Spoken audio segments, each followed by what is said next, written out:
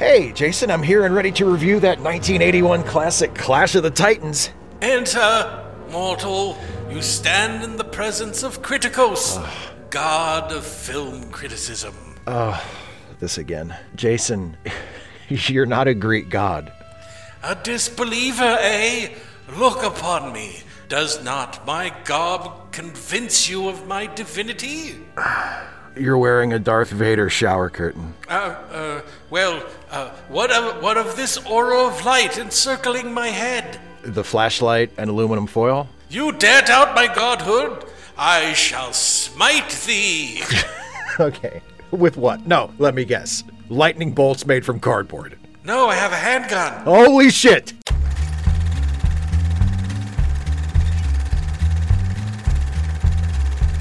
Let loose the Kraken! Hello, everybody, and welcome to Late Seating. I am Jason Harding. And I'm Steve Shives. And on this show, we take a classic film and see if it lives up to its reputation, whether that reputation is good or bad. And this time around, the movie that we're doing has a reputation of being old. Yeah, that's one way to put it, which sucks because it's a year younger than I am. Yeah, it's a movie like it was made in the 1960s, but it was made in the 1980s. It's the incredible film Out of Time. Mm-hmm. Made by one of my favorite producers of special effects, but not this one. Steve, what movie are we doing? We are doing the 1981 fantasy epic Clash of the Titans. Why? Why are we doing it? Because it's the one I picked. We could have done so many other of his movies. You gave me a blind choice, and this is the one I chose. Clash of the not things in this movie.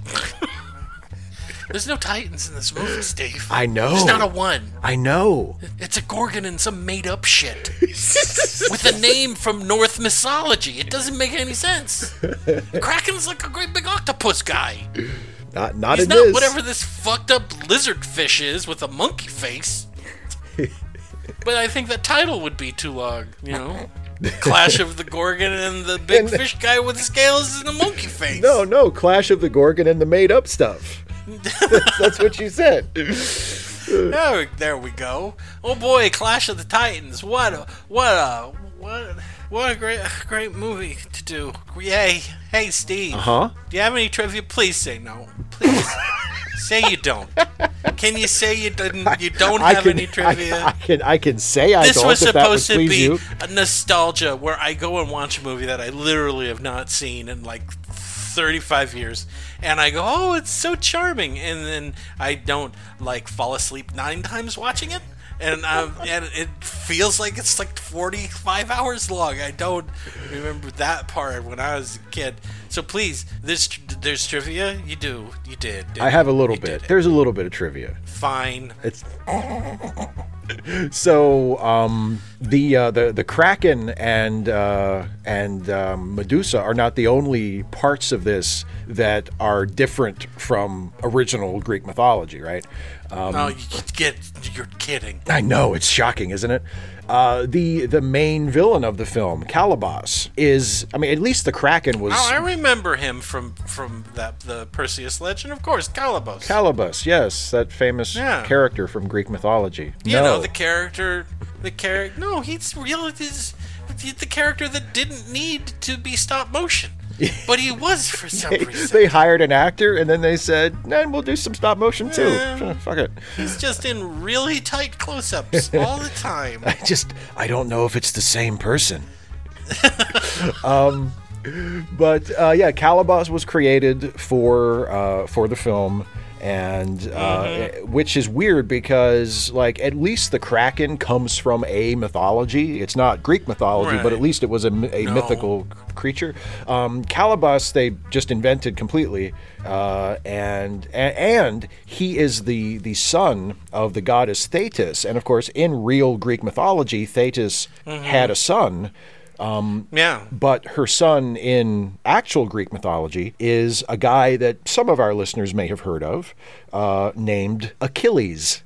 Oh yeah, Achilles has got bad ankles. So the guy with bad ankles. So the producers of the movie said, yeah, let's I guess, I mean, maybe Achilles is like his brother or something. Like, I don't know, but Achilles. Yeah, something like that. Achilles isn't mentioned at all, but Thetis' son him. is Calibos. So yeah, right. Also, one last little bit of trivia, because I know you're eager to jump into this. I am, boy. So this movie, there was a remake of this movie released about 10 years ago, also called Clash of the Titans, right? And then there was no stop motion. No stop motion at all. It was in 3D. Yeah, remember that? When everything was in 3D? Yeah, well, it was literally, great. they were like upscaling movies from 2D to 3D because they're like, this is what the people want. This will get them back in the theaters. Needlessly doing it. Yeah. And then that... Remember the 3D release of Schindler's List? Oh, boy.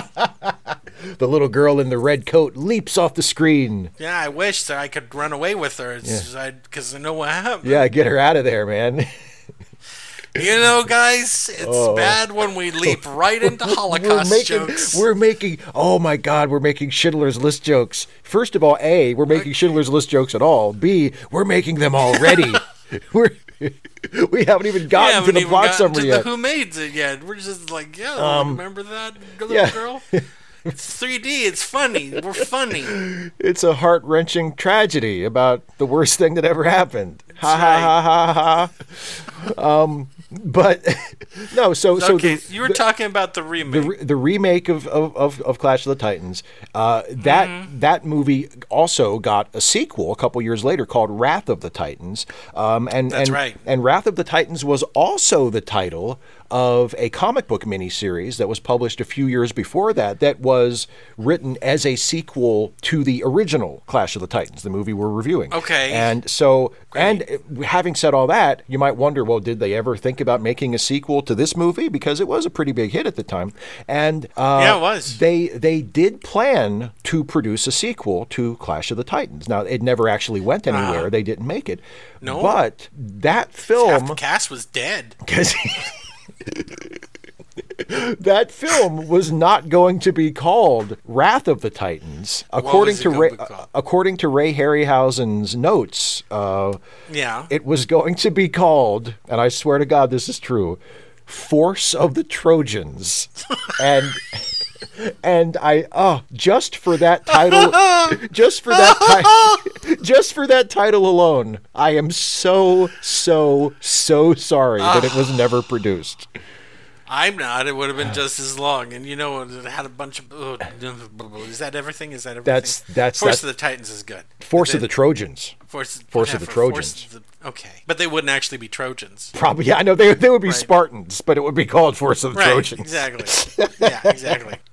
That's it. All right. Can I do the thing? Yes, please. Do the thing. Okay. It was directed by Desmond Davis. TV.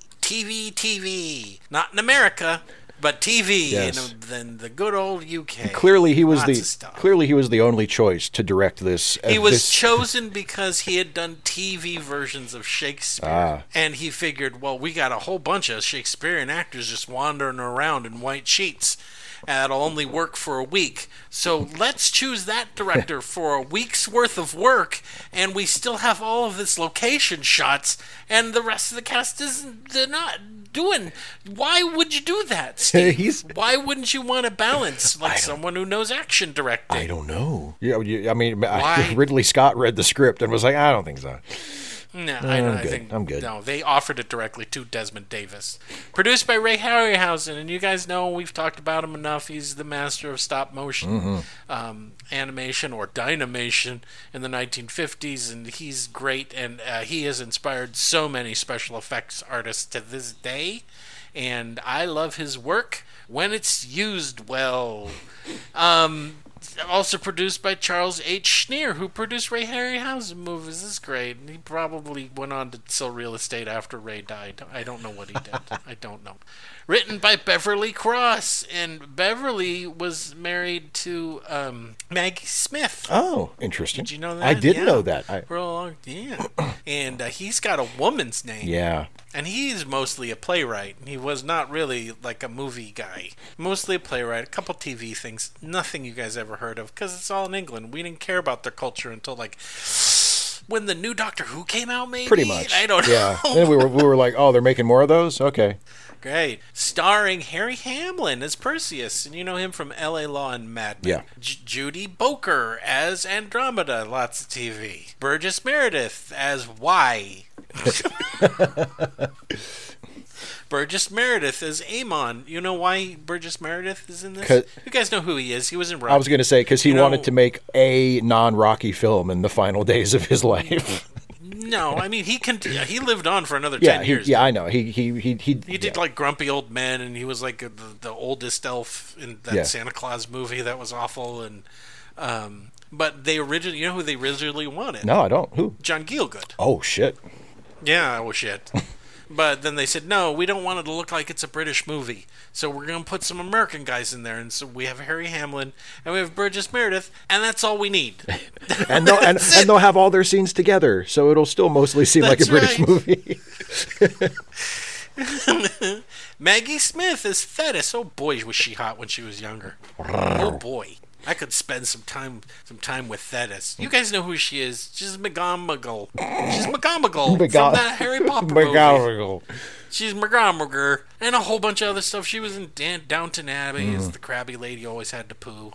I don't know. She was, and she was, wasn't she Granny Wendy in Hook? I think so. Maybe. Yeah, probably. I didn't commit Hook to memory. I know that you were like, what? Were you 10 when that came out? I think I was 10 or 11, yeah. Okay. Yeah. Bang-a-rang. So, yeah, I was too old. Bang-a-rang. Oh, we're going to get you, Hook. You're going to wind up on this show at some point. Oh, boy. Cyan Phillips is Cassiopeia, and you'll know her as the Reverend Mother in Dune, but I know her as the mean lady in I, Claudius. Ooh. They're great. Have you ever seen the whole I, Claudius? I don't. No, I haven't. No. It's well worth watching. It was like on Masterpiece Theater or something like that. PBS. That's how we all watched it. But the first time I watched it all the way through was like 1990, and it was already like I think 20 years old at that point. It's a BBC production. It's really good. Claire Bloom is Hera, and she was in The King's Speech as I think the Queen Mother. Yeah. And a bunch of TV in the UK. Ursula Andress is Aphrodite, and you know her from James Bond movie. I think that's it. Yeah. She was also married to Harry Hamlin at the time, and they had a baby, and then they got a divorce. Yay! Laurence Olivier as... Does he know he's making a movie right now?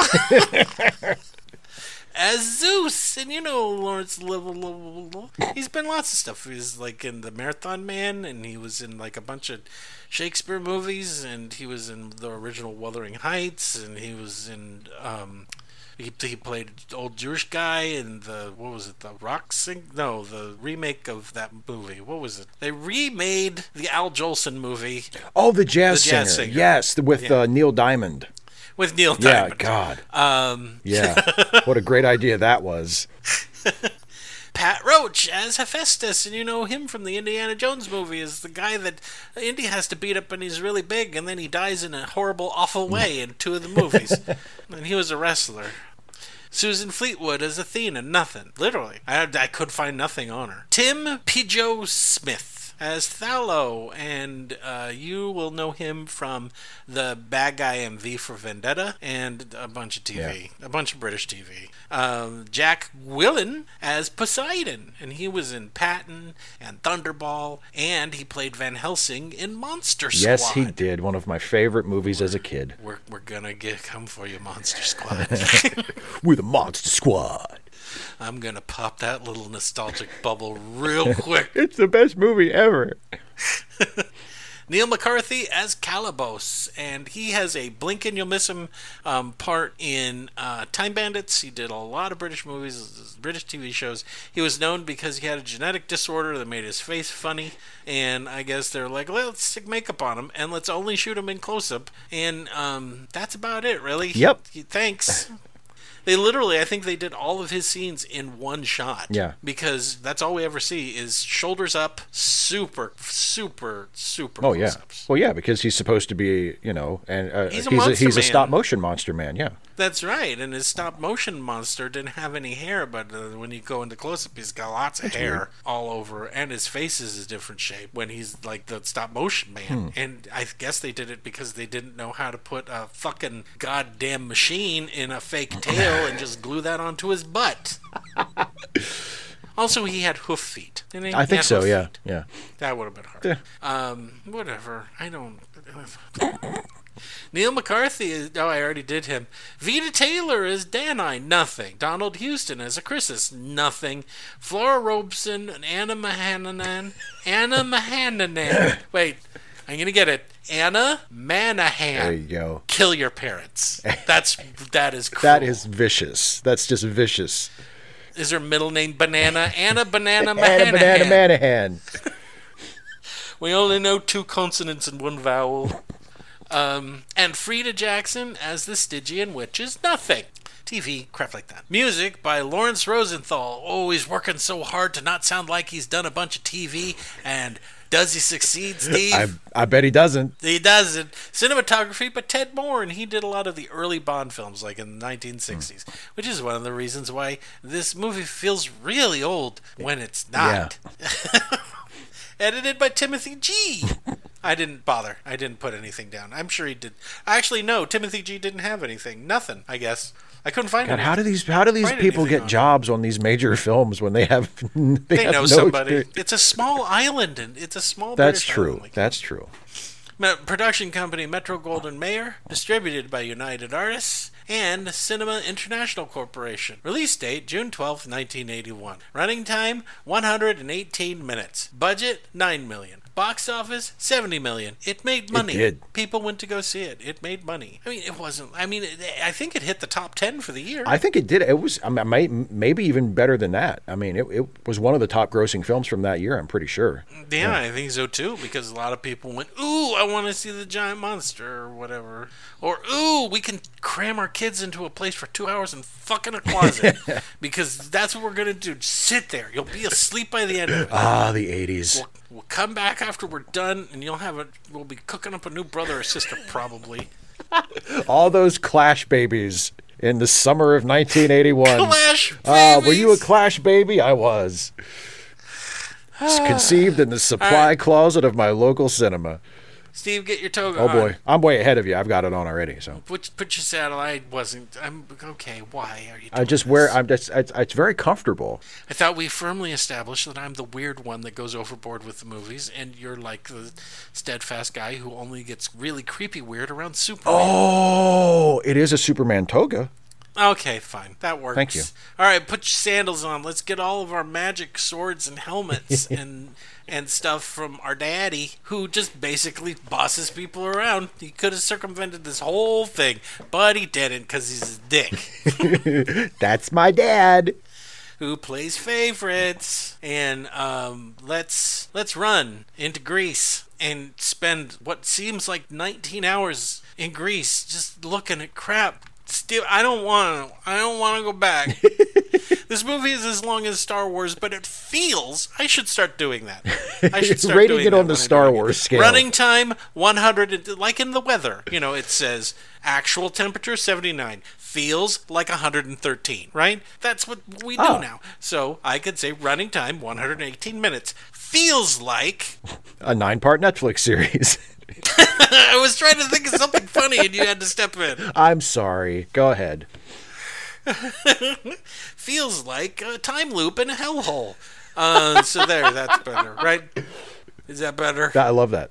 Okay, let's go. It's me and you get our little robot owl that's not R2-D2, and let's go screaming into the world of Clash of the Titans. Steve, start it. You don't even. This one doesn't even get a take it away. It's just Steve, start take it away. Just take start it. Take this, Steve, waiter, Hello. take this away. I don't think he likes the movie, you guys. So we take this away, please. Go for it. So we're at the beach, which is nice. Yay! It's a Toga Beach party. Quick, cram her in the coffin. That's what you associate with with the ancient Greeks. The beach. She's going surfing against her will with her baby. That's what's going on. So it's the king of Argos, Acrisius, and he's not too happy with his daughter or his grandchild. So he puts him in a coffin boat because she's a slut. She's a slut who had a child with somebody. And apparently there was like a prophecy or something that said that if his daughter had a son, it's bad news for him. So he's like, get her out of here. And he yells a lot, and he's like, get her out. Yeah. So he puts her in a coffin boat, and they lock it up, and they push the coffin boat out into the sea. And they kick it out to sea. And he's like, woohoo, my problems are over. You're never going to see me again. Yeah, she's screaming for help as they lower it down with her baby inside. And you're like, what an uplifting beginning to the movie. Okay, I hope it gets more cheerful from here. Why did this scene take 15 minutes? I don't know. Oh, it wasn't 15 and minutes? So the coffin boat is out in the sea, and then a cartoon bird is flying overhead. No, it's not a cartoon bird. It's a real bird. But when you see it in and the music gets all uplifting. Yeah, and the bird and we're now in Jonathan Livingston Seagull. Yes, because that's what we do for the next 5 hours. We follow this bird that's just flying around across the mountains, right? And this is where we get like the credits and stuff. And after the credits are over, the bird flies to the end of its flight, and it reaches Mount Olympus, which is where a model of Mount Olympus. A Mount Olympus model. Jimmy made a Mount Olympus model for history class. Does everyone want to see? He got a B+. Isn't that great? He's using dry ice for smoke. And the bird flies into Mount Olympus and This is where Poseidon raped Go ahead. Medusa, and then she got punished for it by becoming the Gorgon. It's in the That's books. Some fun backstory, huh? See, I made Play-Doh. That's Poseidon, and that's Medusa, and that's him raping her. Do I get an A? It's accurate. Anyway, we go to the most boring place in all of the world, right? Yeah, it's not super exciting. Down, and through an awful special effect, he turns into Poseidon. That's right. He's whatever Professor McGonagall is in Harry Potter. Kinda. Don't backwards. If anything, she stole that intolerant woman stole that from this movie. Yeah. Even though I don't think that's in the book. I love when that she turns into a cat. I love that we're not. I'm completely cool with this, by the way. That we're not referring to her by name. We're just calling her that intolerant woman. I'm completely on board with that. She who shall not be named. But anyway, yeah. So this is Poseidon. Poseidon's back, and he's like, "Hey Zeus, yeah, what you were saying turns out it's true. King Acrisius took his daughter and the son, and he put him in the coffin boat and chucked him out to sea." And that's what happened. I'm not arguing. And Zeus is like, he's like, oh, well, that's not good. I'm not happy about that. Well, first he has to do a roll call, right? A clumsy roll call of all 6 of the gods that are standing around. And he's like, would you do that? Would you do that, Hera, my wife? or would you do that, Thetis, the god of whatever? Or what about you, Poseidon? And he just goes through all of them in this clunky, awkward dialogue, when all he needs to say is, "Them fucking bitches." That's my son right there. Nobody knows. So, kill him? Can we kill all of them? Let's kill everybody. Let's kill him, the guy who pushed that lady that I kind of raped. Let's get them to a safe island, Poseidon. You do that. And also, while you're down there, release the Kraken. How about that? You release the Kraken, and I'll kill the dude, and you kill everybody else. Sound good? And not a single person goes... Sound like a plan? Wait, everybody in town? Yes. Kill everyone. I want everyone dead. I want the city destroyed. Everybody. Okay. I guess we gotta, since you're the boss. Yeah. Right? And he's like, that's damn straight, I'm the boss. Now I'm going to go over to my little toy.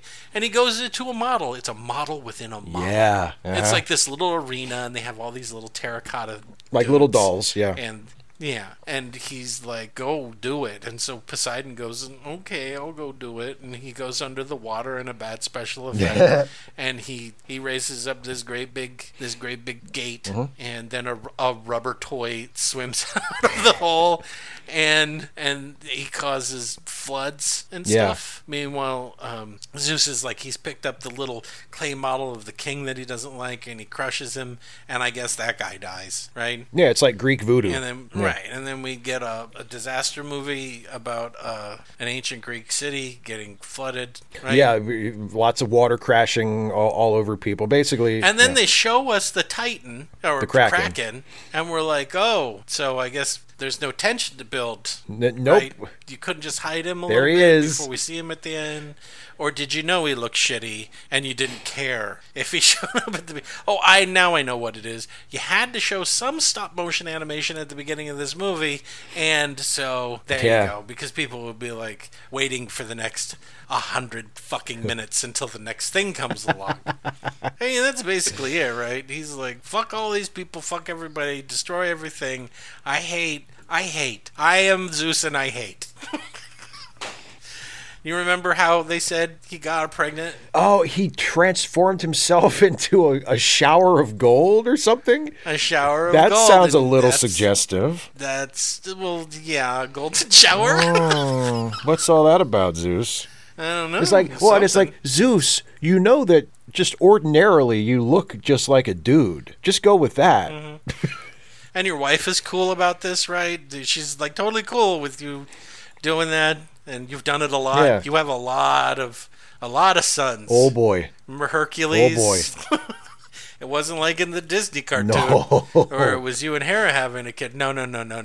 Yeah, you. I think that time you were a bull or something. I don't know. Anyway, that happens, and then he goes and Poseidon says, "Okay, it's okay. We got your kid and your baby mama onto an island, and they're gonna be fine. They're gonna live happily ever after. They're gonna live peacefully, and it's gonna be great." And he picks up this little statue of a woman breastfeeding a baby, and then we get some good old-fashioned 1980s PG nudity. Yeah! All right! Non-sexual nudity for the win. That's right. Yes, and then we get like a little montage of the child's name is Perseus. This is Perseus.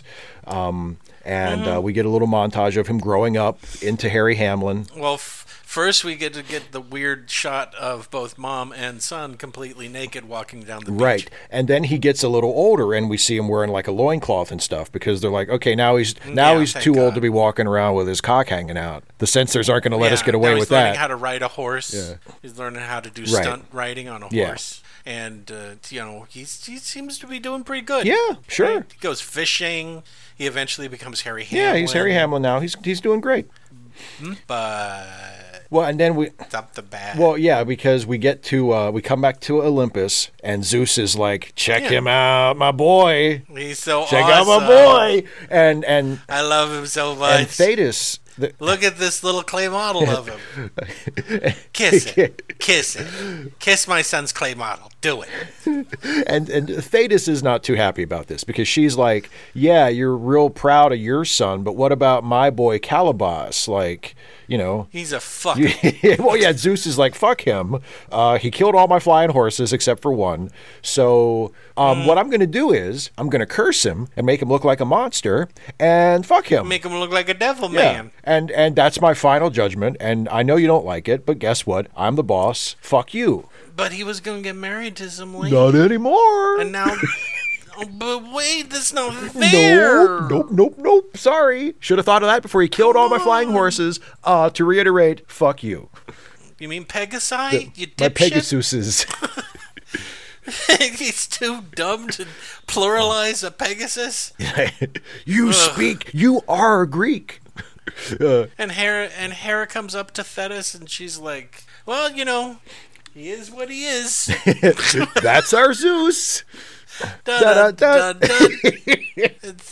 Thetis is upset about this. Yeah. Right? And she's like, what I'm going to do is I'm going to pick up this clay model of Perseus, who's lying on the beach looking up at the stars, and then I'm going to drop him off in an amphitheater all the way in Joppa, which is her city. She's like the patron goddess of Joppa. God of Joppa. And there's a whole bunch of really bad blue screen effects, and...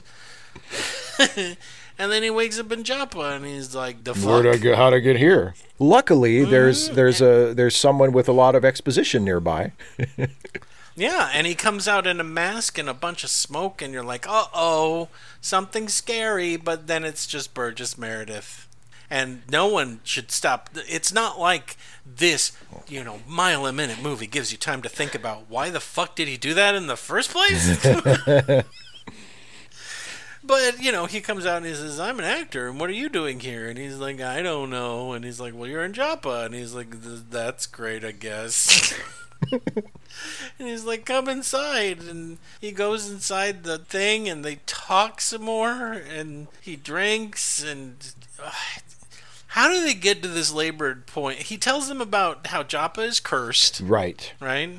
And Andromeda was supposed to marry Calibos, but now she can't. That ain't happening. Yeah. And she can't marry anybody unless somebody answers a riddle, right? Right, yeah. Right. Unless someone answers a riddle, she can't get married. And he's like, "Oh, that's bad." And he said, "Well, let's go to Joppa, and we'll dress you up so that put this cape on, and now you look like a prince, and you can go to Joppa." And everyone's and then back at the Olympus, Zeus is like wetting his diapers because Thetis moved him, and he's like, "Oh, he needs presents, or he won't be able to survive, my super boy.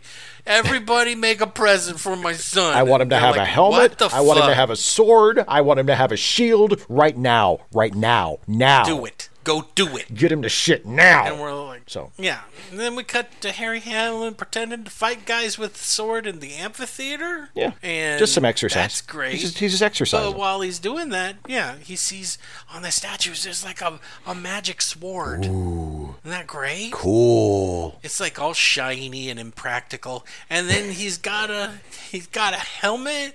And he's got and the helmet talks to him? Yeah, no, it's not the helmet. It's the shield. The shield that talks to him because it has Zeus's reflection in it. And he's like, "Hey, man, how's it going?" Yeah. "Oh, God, you look good. You're a good-looking boy." Can I ask a real quick question? Man. What the hell was going on with Olivier when he shot the scene that he's talking in the reflection? Because he seems like an adult old man that has just been woken up and has to do the dialogue. I have no idea. Did they put him in... It's like, nah! Did they let him sleep in the chair while they were putting him in makeup and costume? And then they just shook him and they're like, "Lawrence, you're on." "Hello, my son." I mean, I don't understand why he's delivering it. I'm sure that Olivier has some fucked up reason why he's delivering the dialogue that way. But no one else that makes an appearance in this movie seems fucked up and addlepated like Olivier does when he just has to appear in a shield and talk nonsense for 10 seconds. Well, it's more like 30 seconds. Yeah, he has a deliberate pace of delivery here, doesn't he? Mm-hmm. And then he tries on the helmet and it makes him imbibbable. Yeah. Right? And he leaves. He goes for a little invisible walk. Yeah. Yeah, it's funny. It's amazing to shoot nothing. I know how we can save some money. And he's like going through town because he's never really seen a town, right? And he sees people fighting or fucking something. I can't remember. He sees like acrobats. He wanders into an Eyes Wide Shut orgy, and he's like, "Oh, this is interesting." But he's walking around, and then he sees because the town is totally real. It's totally not weird special effects. Totally real. But then he runs into Aunt Jemima. What's his name? The guy it's not. What's his name, Steve? Aunt Jemima. Is it Acrisius? Acrisius? Oh, that's the king that chucked him into the ocean, isn't it? Oh, I don't care. I don't. Wow. It's like his buddy that eventually dies by scorpion. Oh, yeah. He dies by getting stabbed in the back. He gets stabbed in the back by Calibos. Thallo? What's Is his it Thallo? name? No, it's Thallo. Yeah, it's yeah, Thallo, the guy who's like a member of the guard or whatever. And he's like, "Hey, I got some exposition for you," and you're like, "Okay, this movie's a half hour in, and nothing is happening." He's like, "How? How is this possible? I brought snacks for a movie that's 2 hours. I don't. If this is 9 hours long, will someone please tell me?" Anyway, he tells him about the Queen, doesn't he? He says, he gives him like the whole sort of, Yeah, the Queen, and there's a princess, of course, because why not? Right? And in order to marry her, you gotta know the riddle, and then she's yours. Right. You can fuck her. And then we cut to the palace at night, and we see Andromeda, and she's sleeping. Yep. Right? And he sneaks in, and it's just a lot of, Jesus Christ. It's just a lot of slow-moving walking, and then he goes into her bedroom, and he puts on the helmet so he can turn invisible, and then a big vulture shows up. Yeah, don't you hate when that happens? a big vulture with a big cage that Andromeda gets into, cage. And he flies away with her in this cage. That's right. And this vulture changes sizes throughout the film. Anyway, so she gets up, and it's not her really, it's her dream her that he sees get up, because that's a thing. And he watches, and then she gets in the cage, and then the vulture flies away. And he's like, darn it, how come Dad couldn't give me wings so I can fly after him? Right. He goes back to Ammon, and he's like, how am I supposed to chase after something that flies? To the movies, to the movie's credit, he doesn't realize that her soul is gone, but her living body is still right there. This could have gotten deeply creepy. Oh, fuck yes, it could have. Really creepy. But then he goes back to the amphitheater, and he talks it out with Ammon. And what does Ammon tell him? He says, well, I mean, if you're looking for, like, something to chase after a giant vulture with, I mean, I guess you could go to these magic pools under the moonlight, which is where the Pegasus comes to drink, and maybe you could steal you the Pegasus. Like, he's got wings, and you could fly after the vulture. Oh, you mean I could subdue the Pegasus like Calibos did, but because I'm Zeus's son, he's just gonna think, oh, good for him, he did it, and not turn me into a weird devil man with a tail? Yeah, exactly. So do we actually literally spend 20 minutes as they sneak up on this fucking horse? We sure do. That's right, and then they wrap a rope around the neck of the Pegasus, and the Pegasus turns into a stop motion horse with wings, and then I don't think he jumps on it, right? Yes. And then it flies around. Hey, Steve. Yes. How fast does Pegasus fly? Well, I mean, he's supposed to be pretty fast. Is he in this movie? Not so much. Does it seem aerodynamically unsound that he's moving so slowly through the air? It really does. It feels almost completely impossible that he could be in the air at all. Does he fly faster than a horse walks? Yeah, I don't think he does, actually. Boy, we spend a lot of time cutting to them flying, don't we, Steve? But yeah, so he has he has tamed the Pegasus. Mm-hmm. And now him are best friends. Yeah, they're bosom chums. So then what does he do? Because we're 40 minutes into this fucking movie. With Pegasus, he follows the vulture the next night, and the vulture is flying Andromeda to Calibos. And really far away. And so she gets out of the cage, and Calibos is like, why don't you marry me, huh? Just marry me. She's like, no. Well, kinda. He gives her a necklace, right? And then makes her sit down next to him. And they can touch each other, even though she's like a ghost or something. Yeah. We also find out that he has a bunch of little people as like henchmen, right? He's like a bunch of henchmen. Yes. And she's like, please stop this. It's weird. I'm not into this. It's weird. I'm not into this. Don't you get it? I was gonna marry you when you look like a person. Now you just kind of look fucked up all the time, and I don't like you. Yeah, you're like a lumpy devil monster. That's right. So either fuck me or let me go, because there's nothing. You're weird, and I don't like it, and you're like sometimes a special effect. Yeah. I mean, he has earrings and why does he have earrings, Steve? I have no idea. Who made that choice? You know what this Monster Man needs? Earrings. It's a look. it's a look. Anyway, he says never, and then he shows her the riddle. Yeah. Right? And she's like, boo-hoo, boo-hoo, right? And she leaves, right? She's like, okay, fine, whatever. I'm never going to get married. And jeez Louise. And they leave his lair, and then Calibos sees Perseus' footsteps. Uh-oh, but he's invisible. Yeah, but it doesn't matter because Calibos is a hunter, and he can track things or something. I'm making this up because it's not present in the movie. But that's what I'm... But there's got to be some explanation for this shit. Right, and so then Calibos... so Perseus takes his helmet off. Surprise! For some reason. And then Calibos grabs him, and they kind of fight back and forth for an obscene amount of time. And then he whips out his magic sword, and we see him just kind of bringing the sword down at something. We don't really see what he does, but he's doing something to Calibos. And then we cut to later, and they're having the ceremony we cut to the ceremony at the foots of the statue of Thetis. Where Cassiopeia is like, okay, we're going to do this again. Does anybody want to come forward as a suitor to my daughter, Who comes out? Nobody, except when Perseus comes in. Nobody comes out, and she's like going once, going twice, and then Perseus comes walking in, and he's like, I have the answer for the riddle. Yeah, and what is I the can't riddle, remember Steve? what the riddle is, but I remember what the answer is. The only thing that I can think of that's close is one moon circling from Star Trek: The Next Generation. Eyes in the dark. that memorable episode. Right. So Perseus comes forward and he's like, I know what it is. It's a ring that is on Calibos' hand. And look, I brought a hand, and I'm going to throw it at you. See? I guessed it's an engagement present. We can fuck now. Aren't you lucky I'm handsome?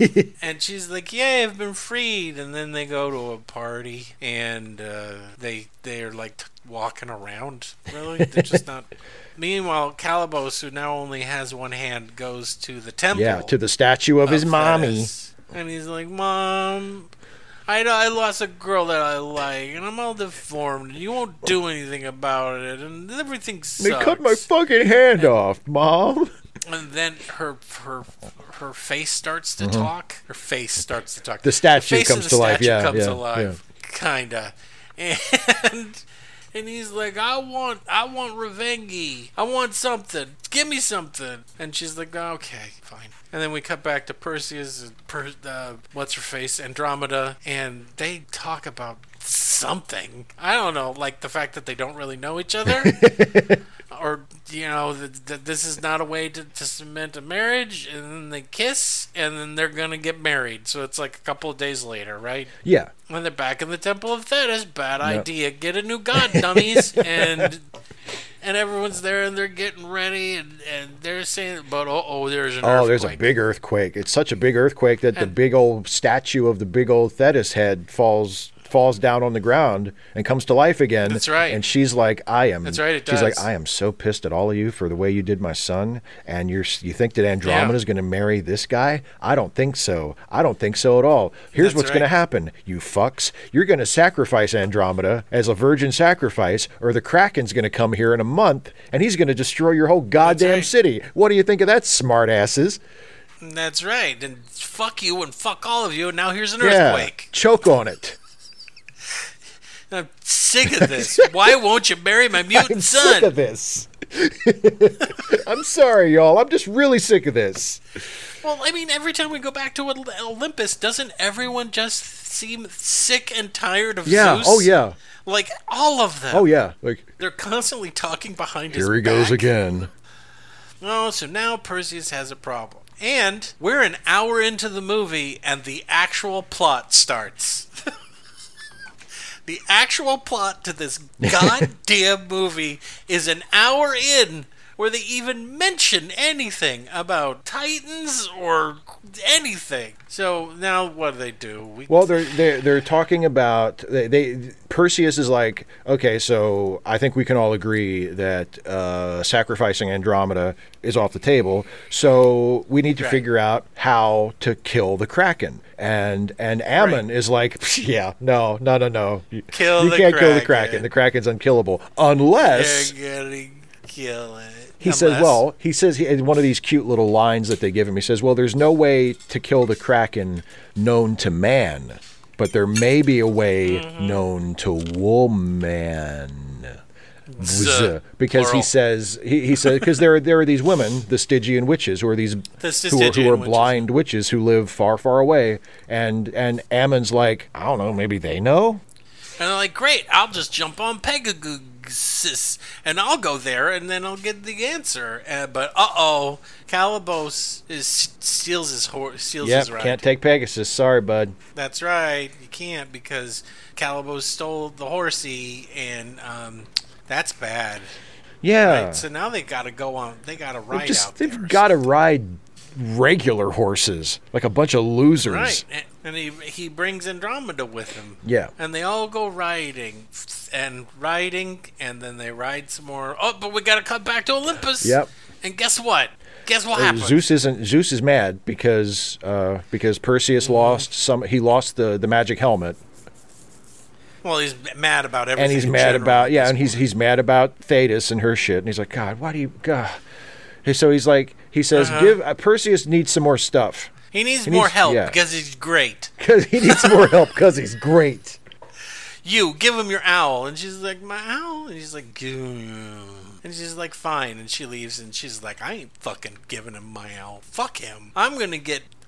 They don't even name. Do they name him? Well, I think it's the same name as the owl. The living owl is named Bubo, and the mechanical owl is also named Bubo. Yeah, but I mean Hephaestus, the armor. Oh no, I don't Bubo. think they established that that's Hephaestus, but that's Hephaestus. Yeah.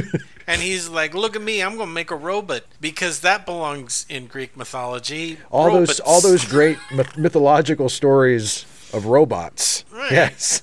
Yeah, exactly. And we cut back to more horse riding because can't get enough of that. And then the robot shows up, and he's a cute little robot owl. Yeah, and he falls over and stuff. And he's like, he falls down, and they're like, where'd this come from? And I was like, I don't fucking know. I'm here the same as you are. Like, I just look, I ride around and I just get stuff. Okay, that's it. The gods like me, and I just get stuff. Okay, and they're like, "Hey, Bubo, where do we find the Stygian witches?" And he flies away, and they're like, "Quick, let's follow the robot owl because we're at that part of the movie now." And they ride and ride and ride some more, and we follow the stupid monkey, the stupid owl, and they finally get there, and who do they meet, Steve? They meet the Stygian witches, who are they're just these blind old women, and they have a little like a crystal ball that allows them to see that they fight over. And like, give it to me. It's supposed to be an eye. Well, I don't know, whatever it's supposed to be. They all share one eye. It's not supposed to be a crystal ball. It's supposed because they have no eyes at all. Right. That's inconvenient. Like one eye between the three of them. I don't think that's a good system. Well, that's what they get for being clairvoyant, which is what they're supposed to be. But they're sitting around a gigantic cartoon cauldron, just being Western witches for the most part. That has a seeing disorder, and he comes in and he's like, "Sup?" And what happens? They steal the eye. Oh, he steals the eye. He steals the eye. And they're like, "Give us back the eye." Because and he's like, fuck disabled people. Yeah. I want some information first. You have to tell me how to kill the Kraken. And they're like, you can't kill the Kraken. Give us our eye. And he's like, no, for real, though. How do you kill the Kraken? No, honestly, how do you kill it? And what do they say? They say the only thing that can kill a Titan is another Titan. Great. So who is it going to be? Kronos? No, actually. Atlas? No. You're thinking of Titans, from that's Greek what you mythology. said, a Titan. But Titans in this movie are just characters that are Titans for some reason. Oh, okay. So what do you guys... Just tell me. Come on. They say he has to go and find Medusa. Oh, because any living thing that looks at Medusa turns to stone. So if he can make the Kraken look at Medusa, then the Kraken will turn to stone, and then you just defeated the Kraken. So there you go. Right, and then we get that explained by Ammon again. Wrong. Doesn't he talk about her after they find out? I think so, yeah. But he doesn't tell the actual story from Greek mythology with his awful, it makes you feel bad for Medusa. Well, but also because if he had told that story, then it would have made it even more unclear as to what makes someone a Titan. Yeah. You know, they weren't like the parents of the gods at all. The Titans, exactly. The Titans in the actual Greek mythology, the Titans are sort of the gods who came before the gods, not just some people that they call Titans, which is sort of how it works in this movie. It's like, why is the Kraken a Titan? I don't know, he just is. Why is Medusa one? I don't know. Who knows? Anyway, Medusa lives on a spooky island, and they've got to go to the spooky island and then cut off her head, because that's a fitting end to this poor lady. And then they can use it to freeze up the Kraken, right? Great. Exactly. That's the idea, yeah. And they leave Andromeda behind, because if she doesn't stay behind, she's going to miss her appointment with the Kraken. I mean, that's the only reason I can think of. I know. You know they're going to, if we don't make it, they're going to sacrifice you, right? Gotta go. But first, they got to go on a little boat ride. And I want to know why this is here, Steve. Why is Charon, the boatman of the River Styx, he sidelines as the ferryman between the land and Spooky Island as well? Yeah. No, what the... He likes it. He just likes to keep busy. The whole Greek thing about having coins, there's a song, don't pay the ferryman. The ferryman, Anyway, Skeletor dude shows up on a boat. He's like, get on the boat. And they all go, okay, and they get on the boat, and then we spend 15 minutes crossing a body of water with fake fog. They go. They just go. They fucking do it. Nothing happens. He's just a spooky guy on a boat, and they go across, and they get on the island, and it's all, fake foggy, and then they go into these ruins, and then it's bright daylight outside. Yes, that's pretty much how it goes. But then they gotta fight some guys. Well, yeah. Right? Because, there's a two-headed wolf? A two-headed dog, not a three-headed one, a two-headed one, because apparently 3 heads was too much to animate. Yeah. And they keep seeing all of these frozen statue guys all over the place, and they're like, this must be it, or someone really likes statues. But then, the two-headed dog shows up, and they gotta fight that. And then there's like a snake. Yeah, that's right. Yeah, just and a he kills snake. that. Yeah, basically just like a boa constrictor. There's a boa constrictor on Perseus' sword, so he can't fight. And it's like, dude, you just killed a two-headed dog. What are you doing?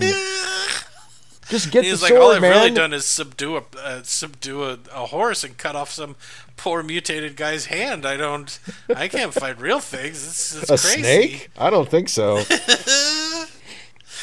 But, eventually he gets his sword back. Yes. And with his super sword, he kills the poor dog. Yes. Yes, he does. Probably just lonely. Just doing its job. I mean, look, there are no bad dogs, okay? There are just bad dog owners, right? Yep. And this was just a poorly trained dog. And then he goes into the palace, and we get the best stop-motion animated sequence in this film. Yeah, absolutely. Yeah, and, because they're being stalked by Medusa, who has a bow and arrow that she's using to pick them off one at a time. Can you imagine how great this scene would be if there was more of a build-up? Yeah, for real. But they go, okay, nobody look her in the face. Right. And she comes in, and she's like got a woman's torso and a bunch of snakes on her head, and a bow and arrow, right? Yeah. And she's like, I know someone's in here, and then we get guys turning into stone, and Perseus uses the reflection in his shield, his super shiny shield, to cut her head off. Yeah, and then he puts her head in a bag, because you don't want to accidentally look at it. That's bad. No, of course not. That's bad. It's bad. You turn into stuff. But when he cuts off her head, her body's like running all over the place, and it takes a long time for her to die. And it's like that old saying, "A gorgon with its head cut off." What? When you run around like a gorgon with its head cut off. Oh, right. Okay, I remember not ever saying that ever. ever. Anyway, so that scene took a really long time because it was basically just guys hiding from a monster, and then he goes outside. Oh, he doesn't put it in a bag yet. He goes outside and he lifts it up in the air in triumph or something. And, yeah, I got the head! And the head's eyes open, and it's like, yay, triumph, or I don't know. Oh, and he loses his sword, remember? Because her blood, which looks like ketchup, is acid. Melts it. Yeah. And we're like, oh no, your dad gives you the nicest stuff and you keep wrecking it. And but yeah, he won. He won all the things. He's got the head. Yay. And we have a horrible transition shot where we do a close-up of the head, and then there's lightning, and then they make it kind of look like the head is inside of a bag hanging from a tree, right? Yes. And they're all camping. But mean old Calabos, he's like, no, I don't like it. I don't like this. And so he goes up and someone let me know how he knows this. He stabs the bag. Yes. And blood comes out. Or, right. I'm sorry, paint or ketchup. Take your pick. Some kind of thick fluid comes out. Right. And then that blood, instead of being acid, turns into 3 giant scorpions. Mm-hmm. Okay. Just one of those things. Just one of those weird quirks of Medusa blood. You know, it does things. You can't predict it. It's like kryptonite. It doesn't always do the same thing. Medusa blood does everything. Anyway, now they got to fight the scorpions, and one of the scorpions kills a dude by stabbing him in the chest, and oh no, he's going to lose all of his friends. And then another guy kills one of the scorpions, but then Calabos stabs him in the back. Oh no, and that was... Yeah, that's his buddy, Thallo, right? Yeah, Thallo, and Thallo dies. And then dead Perseus kills all of the scorpions, and then he has to briefly fight Calabos, and he's whipping him because he's on the ground and he can't reach his sword, but then he gets his sword, and then he throws his sword into Calabos's guts, and he's like, oh, I'm dead, and he falls over. And he's dead now. He's dead whatever he was, yeah. He's dead now. He's super dead. But at least he's got the Medusa bag. But he's really far away. There's no way he's making it back in time. No way. There's no way. And no way. So he tells his mechanical owl. He says, "I just now got a great idea. You go get my horse. You go get my flying horse." And the right. Bubo is like, "Yeah, sure, all right, I guess. Okay. I guess I can do that for you." So he fucking go get his horse. All of his goons are guarding the horse. I think they're going to eat it. I'm not sure. Who wants a wing? But apparently to defeat them, all you have to do is have a tiny little metal owl fly around, and they freak out and accidentally set fire to their own encampment. They set it on fire. They set the camp on fire. And thankfully they put Pegasus in a quick release cage, and it flies away. I'm so done. Accurate. Oh, and Boo Boo can cough because apparently he breathes. Because there's smoke and it's funny, right? It would be like if C-3PO or R2-D2 coughed when there was smoke. Because they breathe. Because they breathe air. Boo Boo breathe. Yeah, that's right. But now we get to cut back to the stupid city, and we get some side boob and some bud because she's taking a bath. Because, you don't want to be eaten by a monster and be all dirty. That would be gross. Yeah, exactly. A lot of nudity in this movie. There is. Yeah. Well, they want to. They're making how the they most. got away with it? You want to know how they got away with it? How did they? No cuss words. Oh. So they shifted it all onto one side. They say we're gonna take all the nudity we can get. We didn't say fuck, shit, cunt, any of the words that make you guys uncomfortable. None of the George Carlin words. None of the George Carlin words are in this at all. That's right. No. That's right. So we can show some tits and butts. So fuck you, MPA. Fuck you. But we're not actually going to say that because then we wouldn't be able to show as many tits. That's right. And this is an interminably long scene where she gets out of the bath and then she gets dressed and then they slowly, Jesus Christ. We cut back to Perseus, and he's got the head, and he flies to. Oh, that's right. He flies to the amphitheater. Yeah. And he's sick or something. He's exhausted. I guess. And we cut back to Olympus, And Zeus is like, oh, hey, everybody, look over there. And they all look over there because somehow he just can't snap his fingers and say, you put the Kraken back. I'm boss, just do it. But he's trapped in it somehow. I don't know how. But he has a little clay figure of Perseus, and he's laying down. And he goes, look. And they all look, and then he picks it back up again, and now Perseus is standing strong, right? He fixed him. Hooray. The hero who wins because the gods help him out. Meanwhile, at the slow march of death, we go back and she's walking, and they walk out to the rock, and they chain her up. And King Kong comes. And we cut back, and every time we cut back to Perseus when he's on that fucking horse, it's the heroic dun dun dun dun dun dun dun dun. Cut back to the rock, and everyone's like, ugh. And they chain her up, and then they release the Kraken. Oh, yeah. Right? Yep. He comes back out and repeats scenes that we saw at the beginning of the movie, and then he finally comes out, and he's a goofy four-arm monster with a monkey face. He looks a little bit like Creature from the Black Lagoon. He looks a little bit like King Kong. Yes, he does. What if the Creature from the Black Lagoon and King Kong had a baby, and the baby is the Kraken? There you go. I don't know how that would work. I'm pretty sure the Creature from the Black Lagoon laid eggs. Yeah. So, if Kong jerked off into the Black Lagoon after Kong it laid would fertilize eggs, the eggs. Yeah, exactly. That's right. Yeah. Boy, I'm glad we're bringing this up now. Why not? Fucking... How did he induce Kong to jerk off into a pond? I don't know. Why is he in South America? I don't know. I don't know. This is something we just made up because we don't want to do the movie anymore. Anyway, apparently they have horns that can call the Kraken. Yeah. Why would they have that? Why would you want the Kraken to come to your town? So over here, Kraken. Over here. He shows up and then just kind of looks around for an absurd amount of time. Well, it's like where to start. What am I gonna do? It all looks so good. Meanwhile, we cut to Pegasus that's moving at about 2 miles an hour. Cut back to him, and the Kraken is still trying to figure out what to do with himself. It's like tapping a finger on his lips, going, what should I start with? But eventually, yes, he shows up on the Pegasus. And this gets the Kraken's attention, and everybody's attention, because they all look up to watch this horse drag itself through the sky. And Perseus starts to untie the bag. But oh no, he double knotted it. He can't get the fucking bag open, and he flies right past the Kraken's face. And you're like, oh yeah, you have a great kid. He's great. And before you can get the bag open, the Kraken kills Pegasus, I guess, swipes at him. Yeah. And Pegasus swats him falls into the ocean. Water. Yeah, falls in. And Perseus falls in the water, and the Medusa head falls in the water.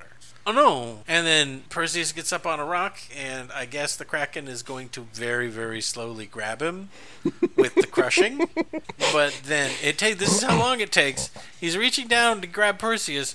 Bubo, who had been knocked unconscious for some reason, gets up, knows exactly what's going on, grabs the Medusa head, which is floating, and brings it to Perseus. Perseus then gets the bag, opens the bag, and then lifts out the Medusa head, and the eyes glow, and you're like, oh, you're gonna go down now. And then what happens? The Kraken turns to stone, and hey, the Kraken cracks up. The Kraken, he's sure. I guess that's why. This is a good one. I guess now we know why they call him the Kraken. Why? Come on. You still haven't explained the joke yet. Come on. I'm not giving it to you. It's awful. Damn. I'm glad you weren't a punch-up writer on this movie. I was, though. I was 1 year old. Anyway, the fucking monster turns to stone and breaks up into pieces and falls in the ocean. Yay. Yeah, and everyone else... And then Perseus chucks the head into the ocean to turn all the fish to stone, I guess. Meanwhile, we have, during this whole sequence... All we have from Burgess Meredith and the Queen and a whole bunch of other people are just reaction shots. They're not doing anything. They look up. Oh, it's the Pegasus. They look over the Kraken. Oh, no, it's the Kraken. This is their entertainment. It's the most interesting thing that's happened here for years. So they cheer when the Kraken dies. They cheer when Pegasus lands. Like, yay, a thing you do. And then Perseus picks up the Medusa head and then, like, discus throws it 10 feet into the ocean. 10 feet into the ocean. Where I think it blows up. I don't know. It does something. But he rescues the princess and everyone's like, hooray, princess. And then we come back to fucking God Town and Olympus, God Town. Whatever, God Town. It's just God Town, Jason. Forget it, Jake. It's God Forget Town. it, Jason. It's just God Town. And Zeus is like, okay, I've had enough. No more. He gets to live happily ever after. No, none of you bitches do anything. None of you better fuck with him ever. My son is dead. Fuck you. I don't care. Shut up. He was ugly. How did he get that ugly? You cursed him. I hated your son, and I hate you. But anyway, like, here's how great he is. He is so great. Did I mention that my son is great? I'm gonna put him up in the stars. This is a constellation. And oh god, it's just the last shot of the two of them is on Andromeda and Perseus in bed, so we know they fucked. Oh yeah. Yeah. And Zeus says that they had kids. They had sons. They produced good children. Who cares?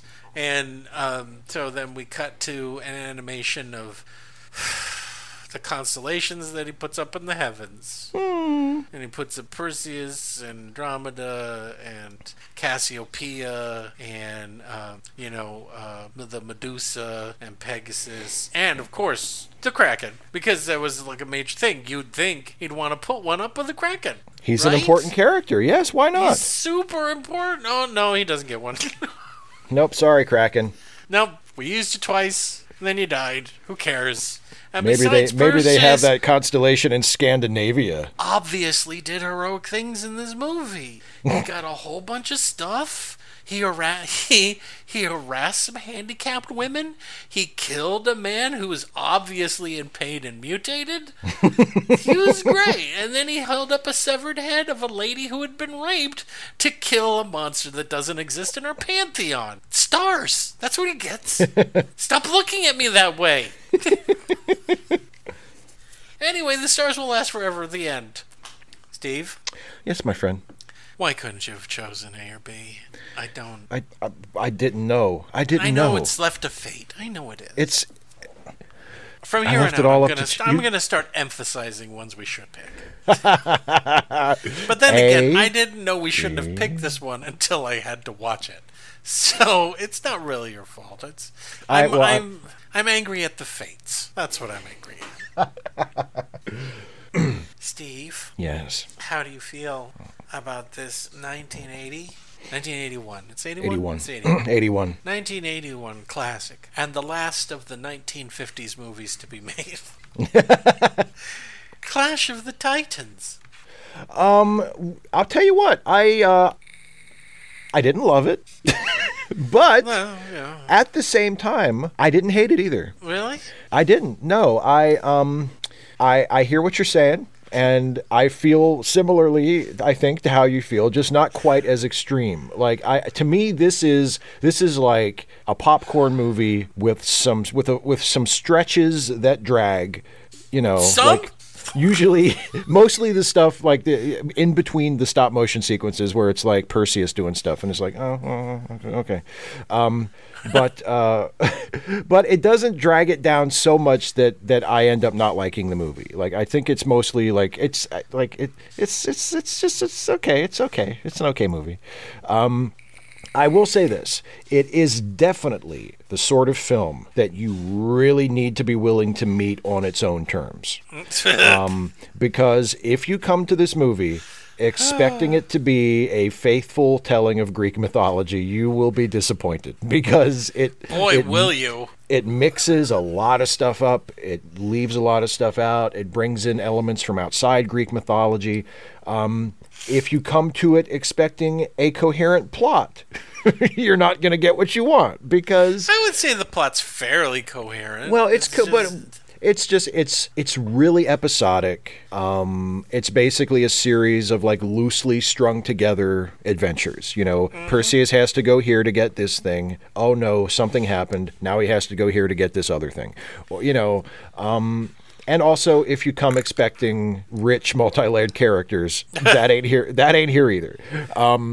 It's not about the plot. It's not about the characters. No. It's not about faithfully adapting the Greek myths. It's about not at all. It's about using those myths as the basis for a story that evokes a sense of adventure. And you're right, it is. It's a very old-fashioned movie. If you watch this, if you view this as a product of 1981, it doesn't really fit. If you view it as a product of the 50s or even the early 60s, it fits a lot better. Yep. Even the 70s. We had Sinbad. True. We had Harryhausen Sinbad movies all the way to the mid 70s. That's true. You're right. That's very true. But yeah, so it's they were better. Oh, I mean, you're right. I agree with you. But so it's evoking that sense of fantasy adventure. It's about showing us heroic people doing impossible things through special effects that are creative and charming, and the sort of thing that we don't really see anymore because stop motion isn't as common nowadays. Now, obviously, yes, I agree with you completely. These are not the best special effects that Harryhausen ever did. Not even close. No. I mean, not even close. And it's weird. It's like, but because this was his last film, there's a certain nostalgia to watching it because you know that this is the last movie that he worked on. It's a little bit like watching Christopher Reeve play Superman in Superman 4. It's like... Is that the one he did in a wheelchair? Oh my God. Wow, I'm in a bad mood, Steve. Oh my God. Oh my God, that's one of my favorite dark jokes you've ever done. That's so mean. Is that the one he did in a wheelchair? I shouldn't have said it. I really It's not. It's not, but it's fine. No, but it's like it's the last one. It's the last time he ever played Superman, and it's not a good movie. But I watch it. It's not a good movie at all. But I watch it, and I have like an affection for it because it's like, oh, this is the last time. This is the last time that he played Superman, and this is Harryhausen's last stop motion movie. So even though it does not represent his best work at all, there's still a charm to it, and there's still like a good feeling to watch because you're like, oh, it's the last one. Harryhausen's special effects in general are probably the best example that we have of the fact that special effects don't need to be realistic or convincing in order to be good. No.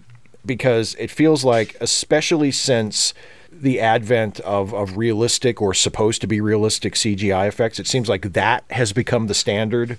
We judge everything according to realism. But there are other ways to evaluate special effects. And Harryhausen's stop motion work has charm and it has personality.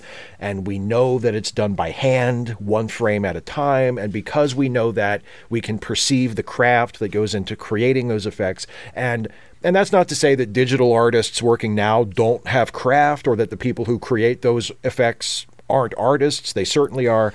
But when we say Ray Harryhausen, we literally mean one guy in a garage. Yes, exactly. One frame at a time, moving the models by hand, frame by frame, and it has this meticulous handmade quality as a result of that. And that's what gives stop motion, really any stop motion that is done well, but specifically Harryhausen stop motion. That's what gives it its appeal. And there's nothing else that's quite like it. And those special effects are definitely the reason to see this movie. Like, they are definitely the draw here, and the movie does drag when we are not watching the stop motion stuff. Right.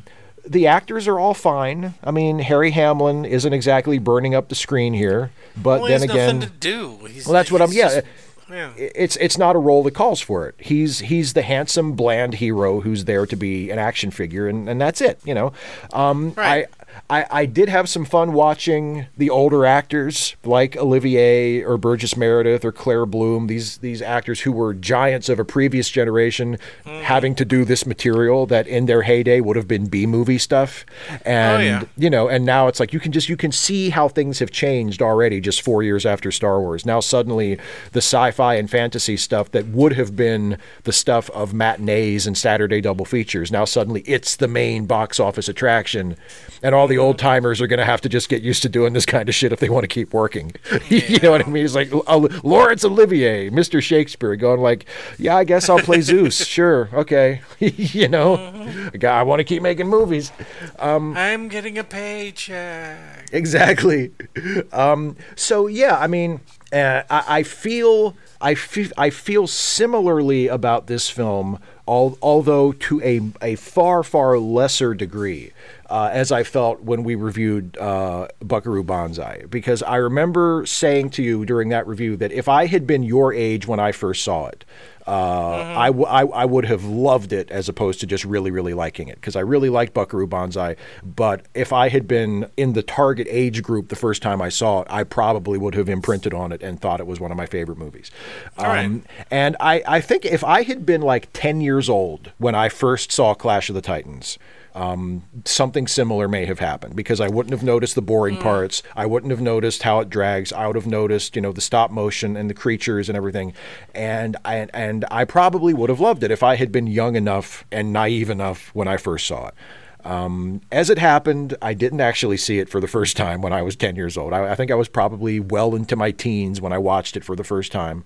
And then I watched it again for this, and this was the first time in many, many, many years that I had watched it.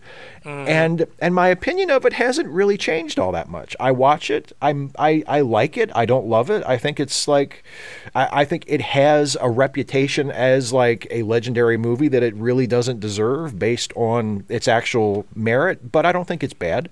So that being the case, I would say, I don't love it, but I do like it. So, kind of I would recommend it, but kind of a middling, like, if we were Siskel and Ebert, thumbs kind of in the middle leaning up. You know what I mean? So there you go. Can I go now? I would love for you to go now. I mean, do your, I don't want you to go. Like, don't go away. Like, I was getting up. What, you don't want me to go now? No, stay here and do your review, please. Oh, fine.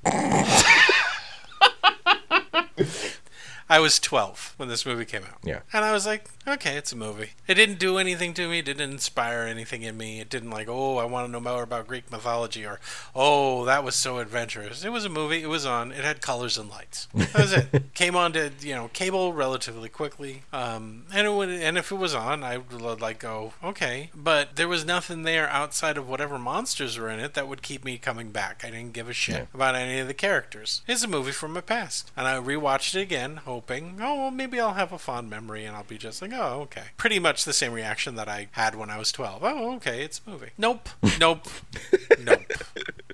Because I'm a grown-up now, and I need to review movies based on what the movie is, and this movie is goddamn motherfucking boring. Long, huge stretches of people I don't care about, who's not given enough character for me to... I mean, Burgess Meredith would have worked great as comic relief, but he's not. He's exposition man, who needs to explain things to our main character because he can't work it out for himself.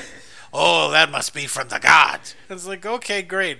And he's there to explain shit. He's an old man that walks around next to Perseus. That's it. Yep. He's not funny. He's not a drunk. He doesn't have any other issues. They explain that he's an actor, but because Joppa has been cursed, not very many people come to the theater as an excuse as to why they're using a real amphitheater from Greece in the movie that is kind of run down because it's 2,000 fucking years old. None of the gods are interesting. They bicker, but they don't ever really get super angry, except at the very beginning when Olivier's like, release the Kraken, which is the most famous thing from the movie, I guess. Yeah, that's it. Yeah, that's what everybody knows. Even if you haven't seen it, release the Kraken. That one line. But if you watch the last Sinbad movie and compare it to this one, the quality dropped. And I'm hard-pressed to see how it dropped so badly. I'm not saying in his ability to stop motion animate, that's great, but his ability to weave in stop motion animation to interact with the characters that are in the film, that dropped really badly. Yeah. You will be hard to find a better scene that involves stop motion animation or just special effects in general than the skeleton fight scene in Jason of the Argonauts. And that was made 20 years prior to this. Yeah. But the interactions between the skeletons and the actors who are literally fighting nothing when they shoot the original plate. Yeah. When you add the skeletons in, it's believable. Not so much in this movie. Nothing really feels that it's placed in the scene and is actually there. Yeah. And it also felt like we didn't have any plans for the fight scenes. Like, nothing was really mapped out. It kind of felt like Ray was a little old and a little tired. And while there are a couple of very striking scenes as far as the special effects go, it's nothing compared to his previous work. And his previous work was fantastic. Yeah. And so when you watch this, if you base his entire career based on Clash of the Titans, you're missing out on his best work. And then you wrap it in a movie that largely is people walking around or riding around, and that's about it. I mean, we really don't get to the central part of this story until an hour in, and they really don't leave to go do their thing until there's about a half hour left of the movie. True. The rest of this stuff is needless backstory. We need none of it. We don't need the gods in the movie, period. I mean, do we need any of the Olympus scenes at all to tell this story? No, I mean, they're there to move the plot forward, but you could have easily plotted it so that they didn't need to be there at all. Yeah, absolutely. One morning he wakes up and there's a bunch of shit, and he turns around at the shield, and they kick Olivier awake, and he says his lines, and then that's it. And they become more mysterious that way.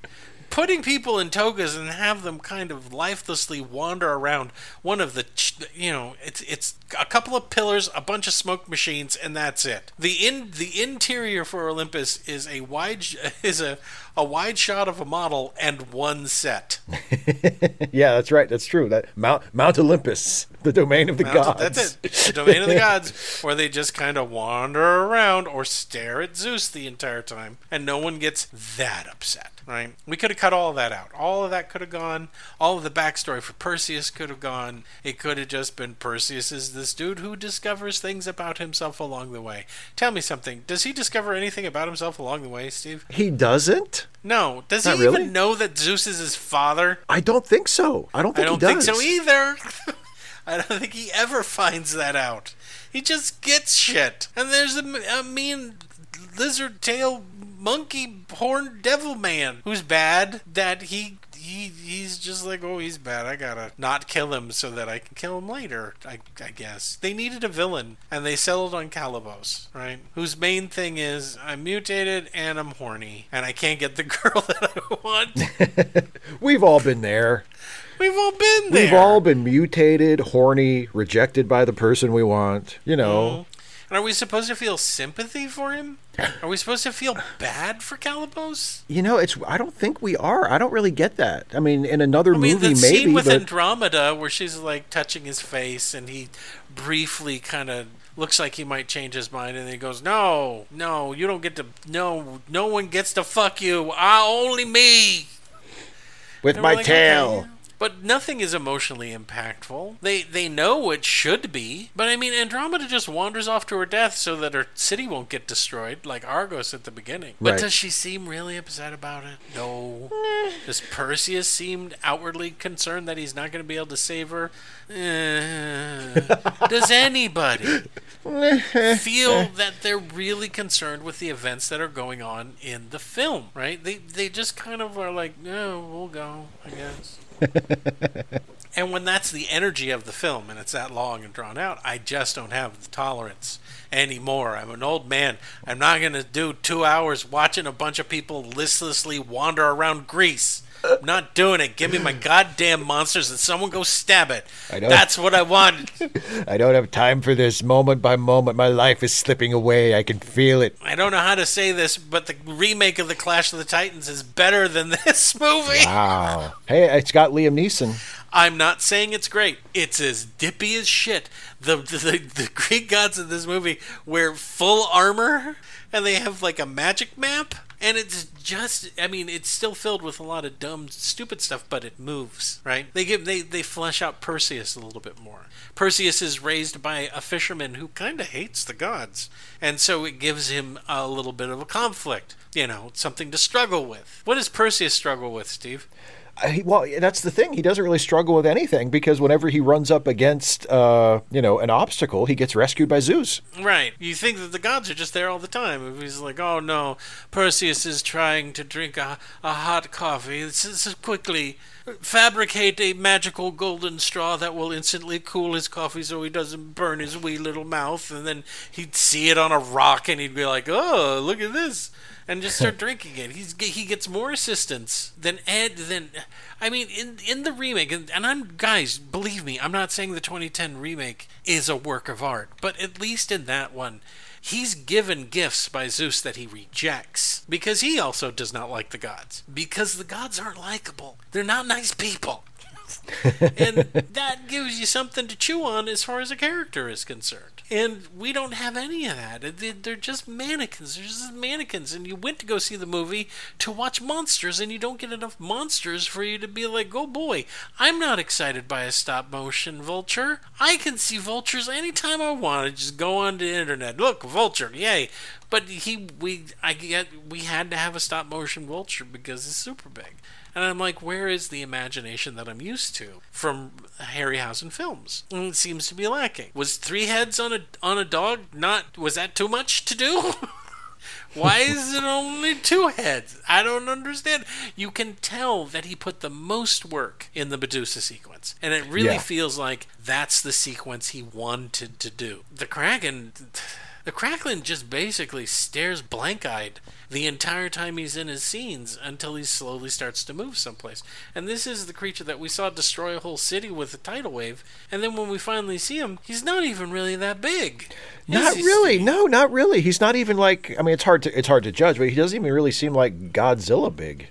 No, not even Godzilla big, I don't think. So the movie, for me, was boring. It was very boring. And, if they had given these characters something in the parts where there weren't monsters, I would have been more engaged. But the honest to God truth is, I made it to about a half hour and fell asleep. I woke back up where I wanted. I made it to about an hour and fell asleep. I fell asleep so many times watching this movie, and it's because the movie didn't engage me. It didn't give me a sense of nostalgia, like, oh boy, I remember liking this as a kid. It didn't give me anything to latch on to. So, for me, not a classic. Ugh.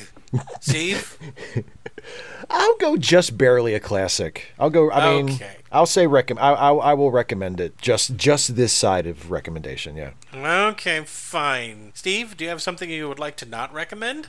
I do, as a matter of fact. Funny you should ask. Okay. I'm glad that I picked one. Yes. I'm going to recommend a movie that actually was made in the era that this movie feels like it should have been made in.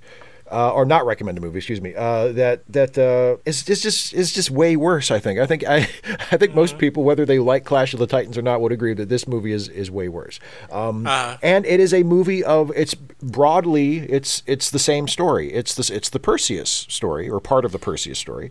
Okay. It is an Italian movie that was released in this country under the title Medusa Against the Son of Hercules. Oh no! It is also called, in certain places, Perseus the Invincible, and it has also been released under the title Perseus Against the Monsters. So it's one of those movies that nobody really owns anymore, and it's been re-released a bunch of different times in a bunch of different formats under different titles.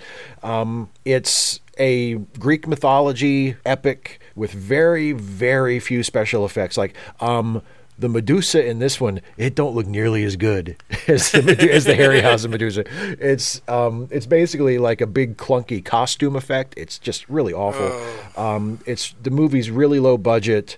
The English version is terribly dubbed, like the sort of stereotype of a badly dubbed foreign film, and it's just bad. It's just a really Who's in it? Like nobody. Really? Nobody. Steve Reeves is. Steve Reeves? No, Steve Reeves. This isn't one of the Steve Reeves ones. Steve Reeves isn't in this. No. Yeah. The lead is Richard Harrison. Okay. Yeah. Who did some things, who did a few, he was like a working actor. You would know him. He did a lot of movies, but he wasn't like a major star or anything.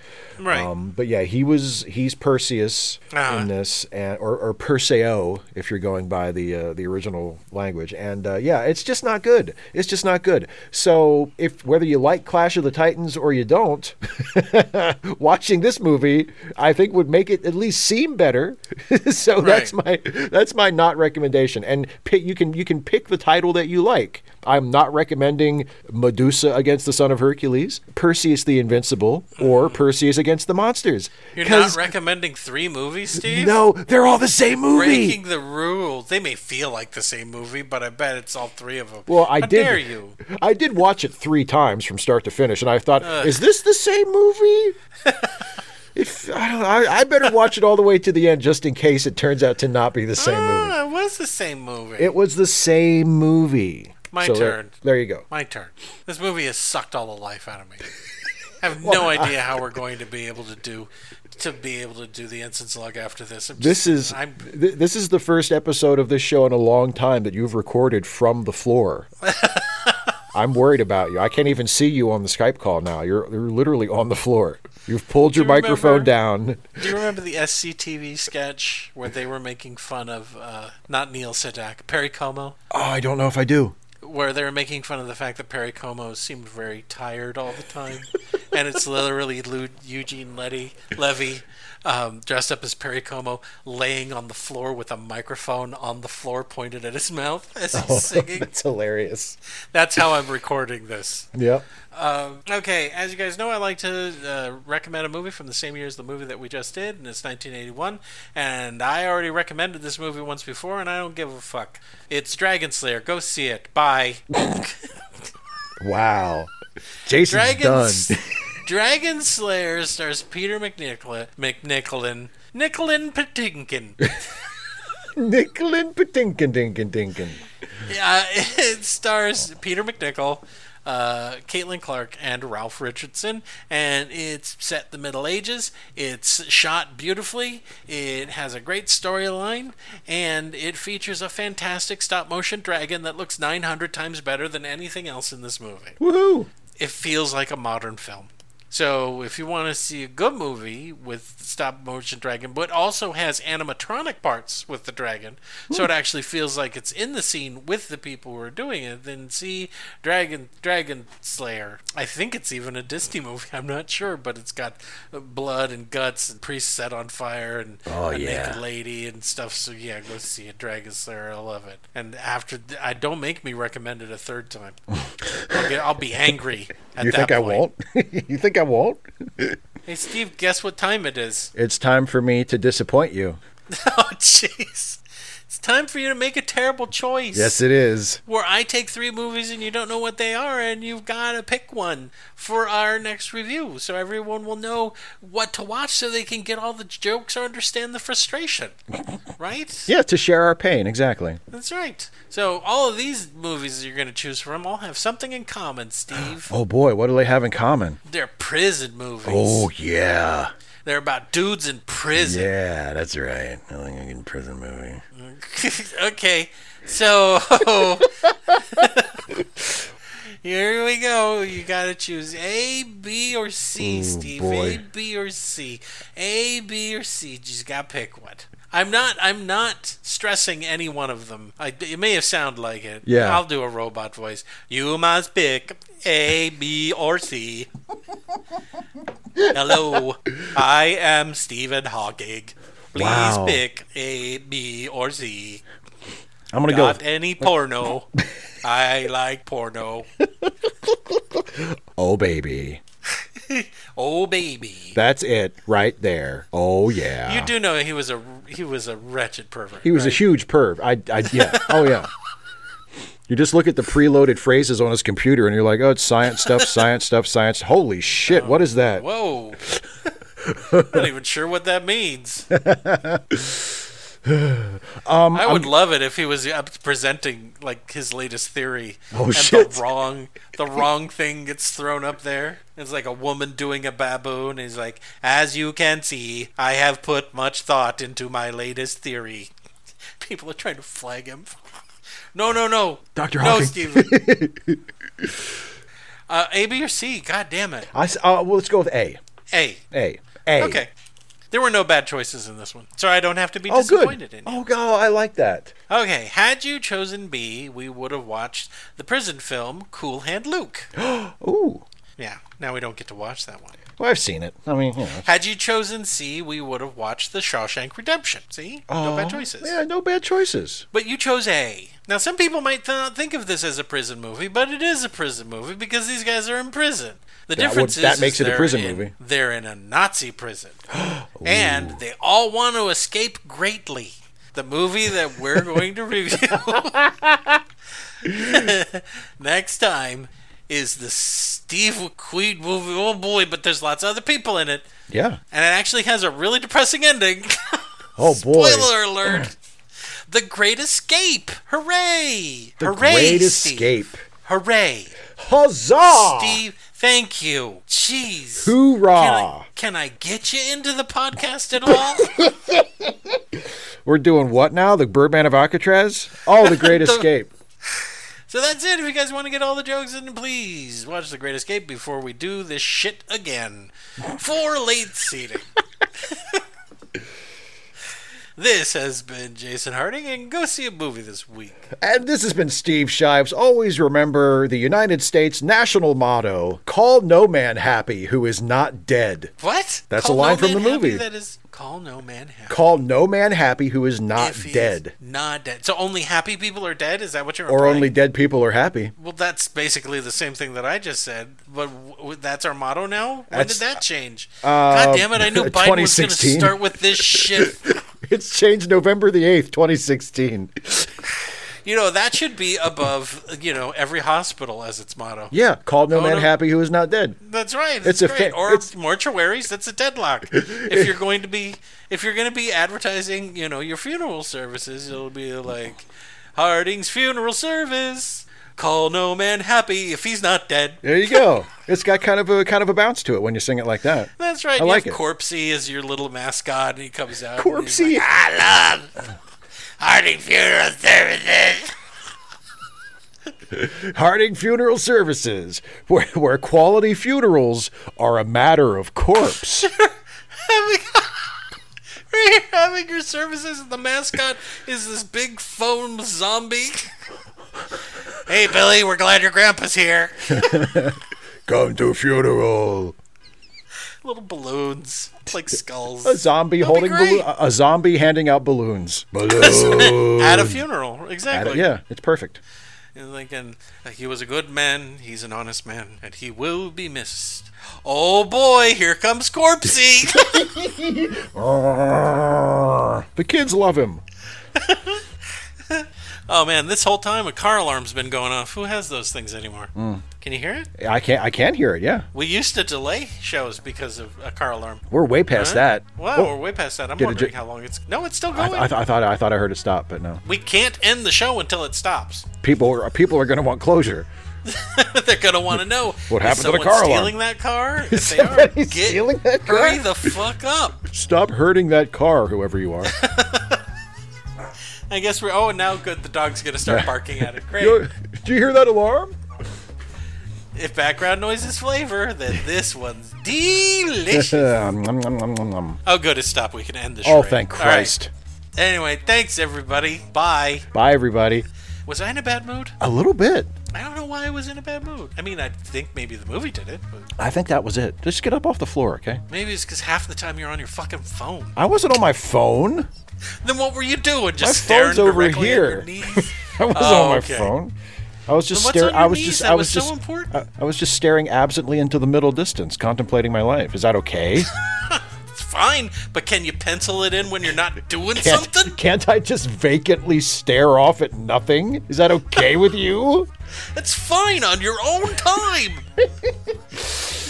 All right, when fine. I'm not on the the phone or no one else is on the phone and you're not making a video, you can go into the bathroom and stare at yourself in the mirror for as long as you want. Or out the window and watch a squirrel fuck. You have plenty of opportunities. I guess that'll have to be enough. Damn straight. God. Okay, let's end it here. Okay, let's end it here.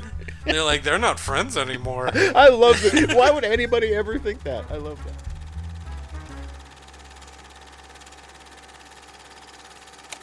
Late Seating is a Let Me Listen podcast production featuring Steve Shives and Jason Harding.